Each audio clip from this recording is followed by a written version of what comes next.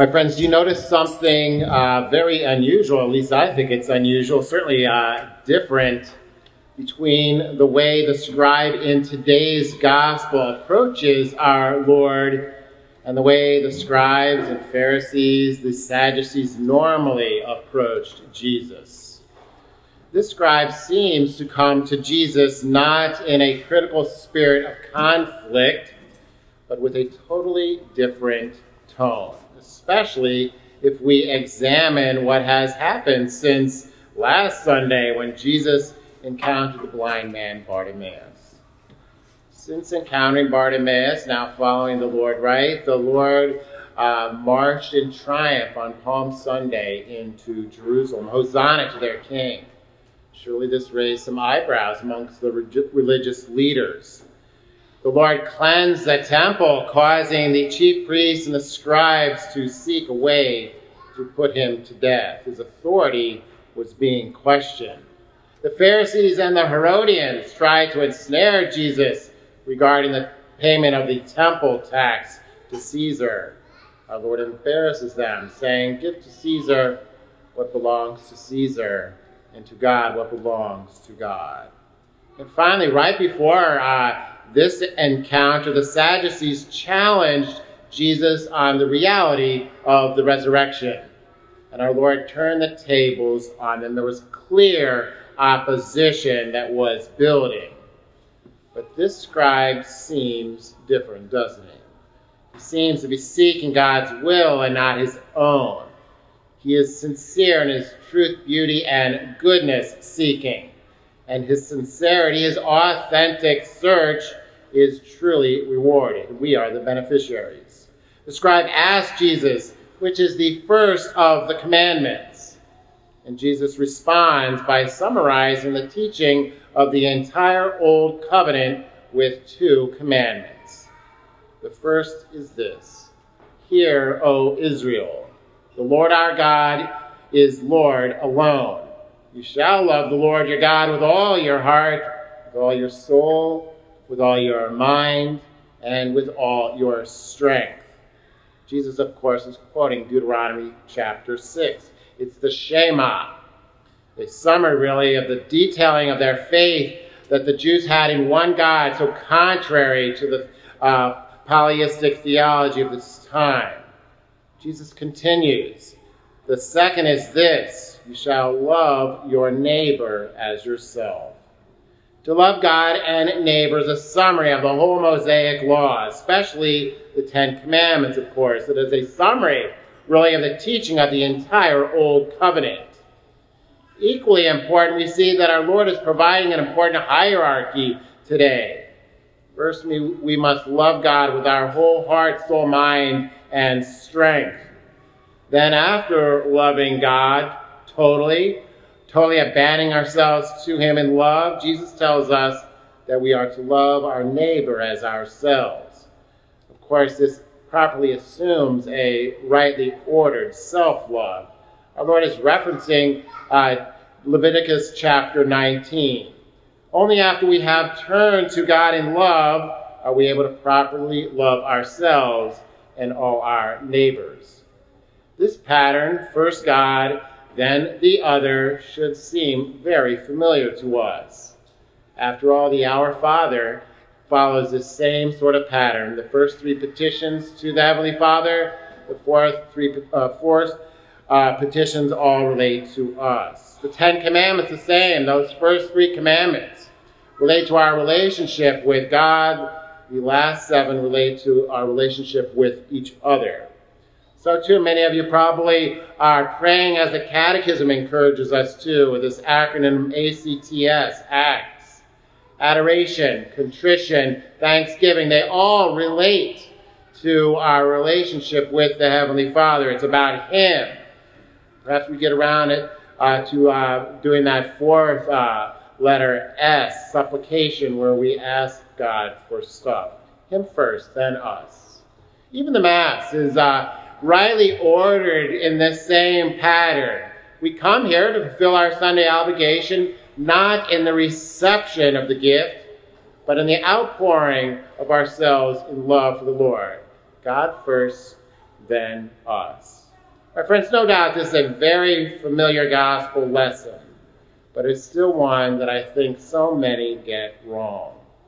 So many do not know what it means to love. So many are greatly influenced by the world, which teaches us that love is what makes us feel good. Modern society is filled with hedonists that are seeking pleasure.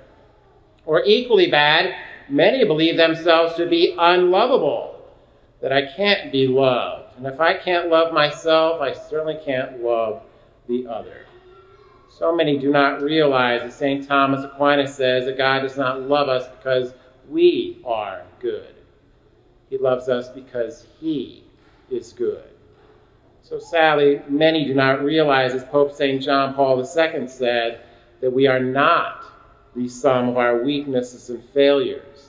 We are the sum of the Father's love for us and our real capacity to become the image of his Son, Jesus. So many do not realize that God's love is unconditional, that it does not require us to earn it. We don't first have to be good before he will love us. There is no merit required.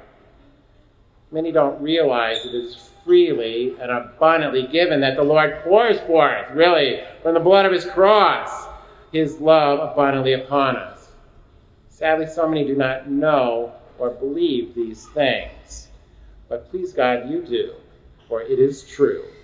And therefore it is right and just that we spend our whole lives, really all of our energy, trying to return this love, giving thanks for this love. For God is love. And it is out of love that he willed you and me and literally all of creation into existence. Not out of necessity. God didn't have to do this, but he did it out of love. And he delights in each one of us.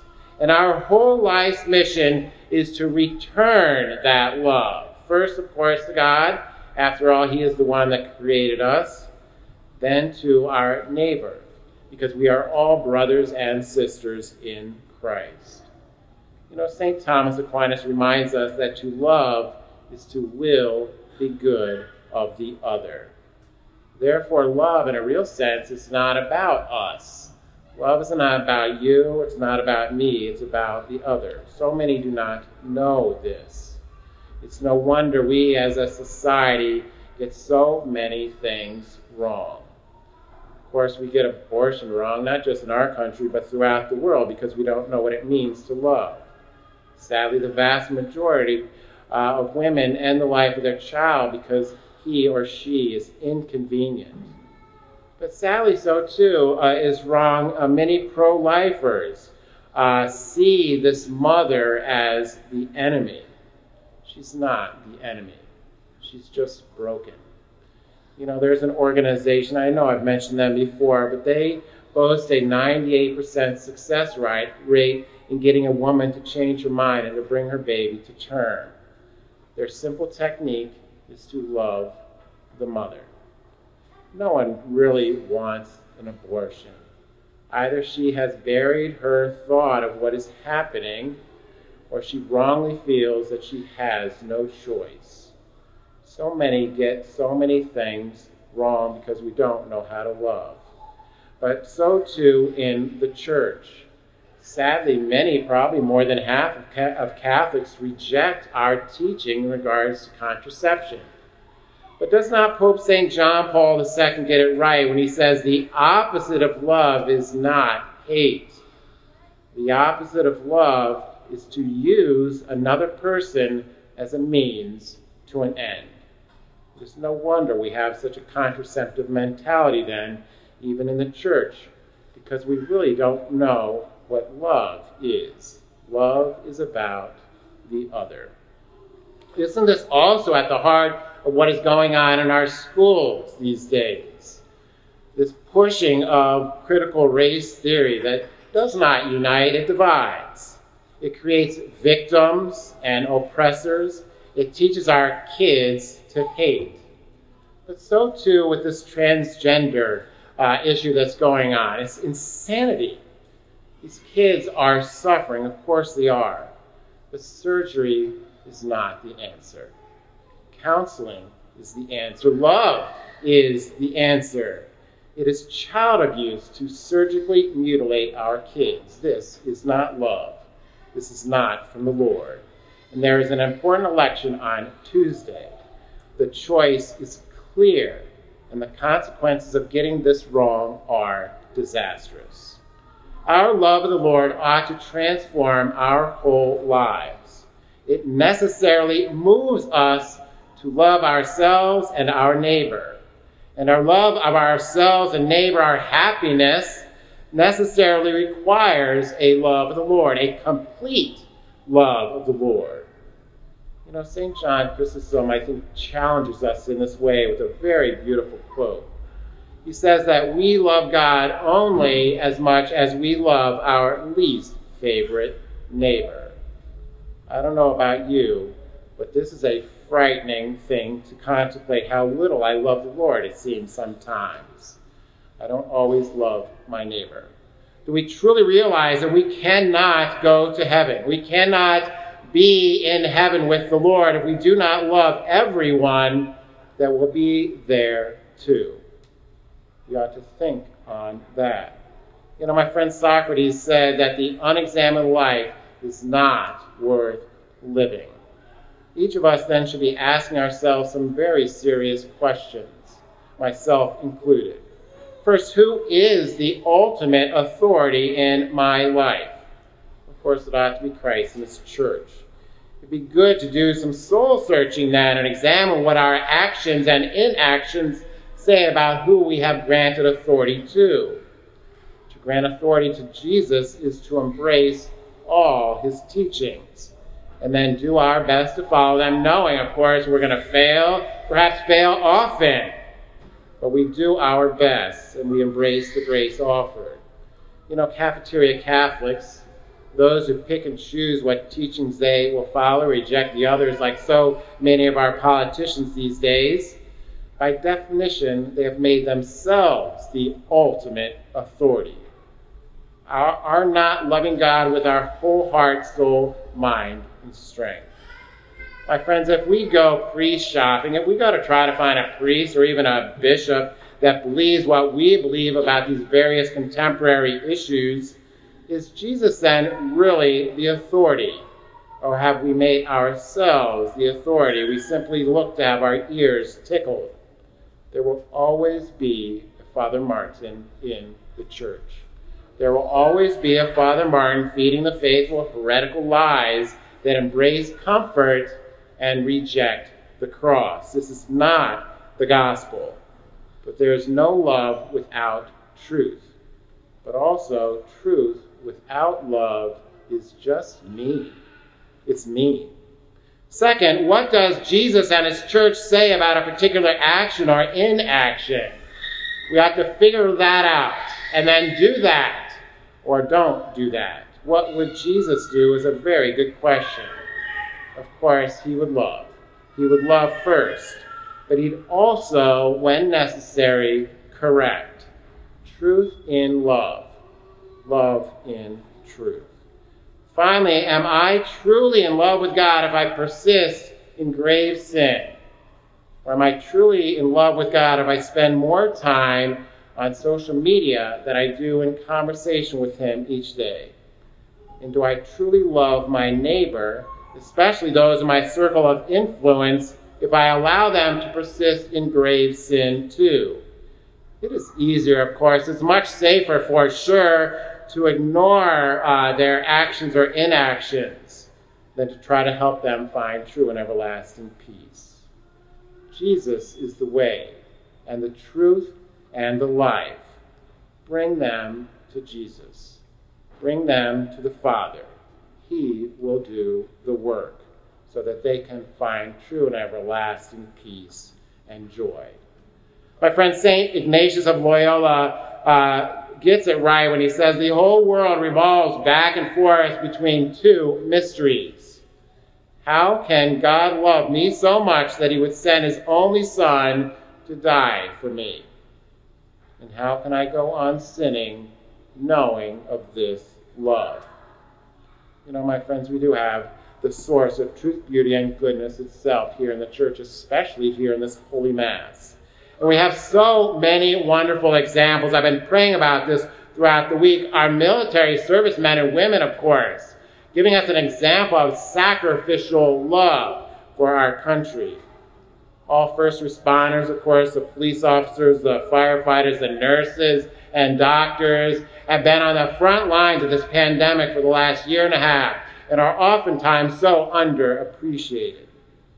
So too our teachers, working for almost nothing to bring our kids up in the faith here at our school and just to teach our kids important lessons. Priests and deacons too, please. But also what has been on my heart all week have been the parents. You know, we are a very fruitful parish. We're having lots of babies these days, and I had to sleep on the roof on Thursday as part of the school fundraising efforts. And, I was tempted to complain because I got about no sleep. And then I was reminded of the parents. You guys never get any sleep. It's one day after another of sacrificial love for your children. What a beautiful example of today's gospel in you. My friends, maybe, like the scribe, it is time. It is time for all of us to have one of those top-of-the-mountain sort of moments, like Elijah. Elijah's moment of encouraging the people of Israel to get off the fence. And let us help others to come to these sort of top-of-the-mountain moments as well. Elijah asked the people of God, and he's asking all of us a beautiful question. How long will we straddle the issue? If the Lord is God, follow him. If money and power and Facebook and soccer and NFL, whatever it is God, then follow them. Perhaps today is the day, no doubt today is the day, for each of us to take an inventory and to see how we are doing against the all-in measuring stick the Lord gives us today. To see how badly we want the kingdom, to see how badly we desire eternal life, to see how much we love the Lord and how much we trust in his plan for each of us. May we, like the scribe in today's gospel, be truly open to the movement of grace, to truly be seekers of truth, beauty, and goodness, sincere in our search. My friends, after this encounter with the scribe, the Lord would ultimately end up in that upper room with the Last Supper. In that upper room, he gave us a new commandment. To this scribe and to all of us, he told us to love our neighbor as ourselves. But after giving us the Eucharist at the Last Supper, he said, love as I love you. Love to the cross. Love unto death. Until he gave us himself in heavenly food, in the non-bloody sacrifice of the Mass, we could not possibly come close to loving like he does. But it is possible, through the grace of this Holy Mass, to embrace the grace of his word and the sacrament here in a few minutes, and to be truly transformed to beautiful vessels of love. So let us embrace the grace here and now, and then go out there into a darkened world on fire in God's love. And may God be praised. Amen.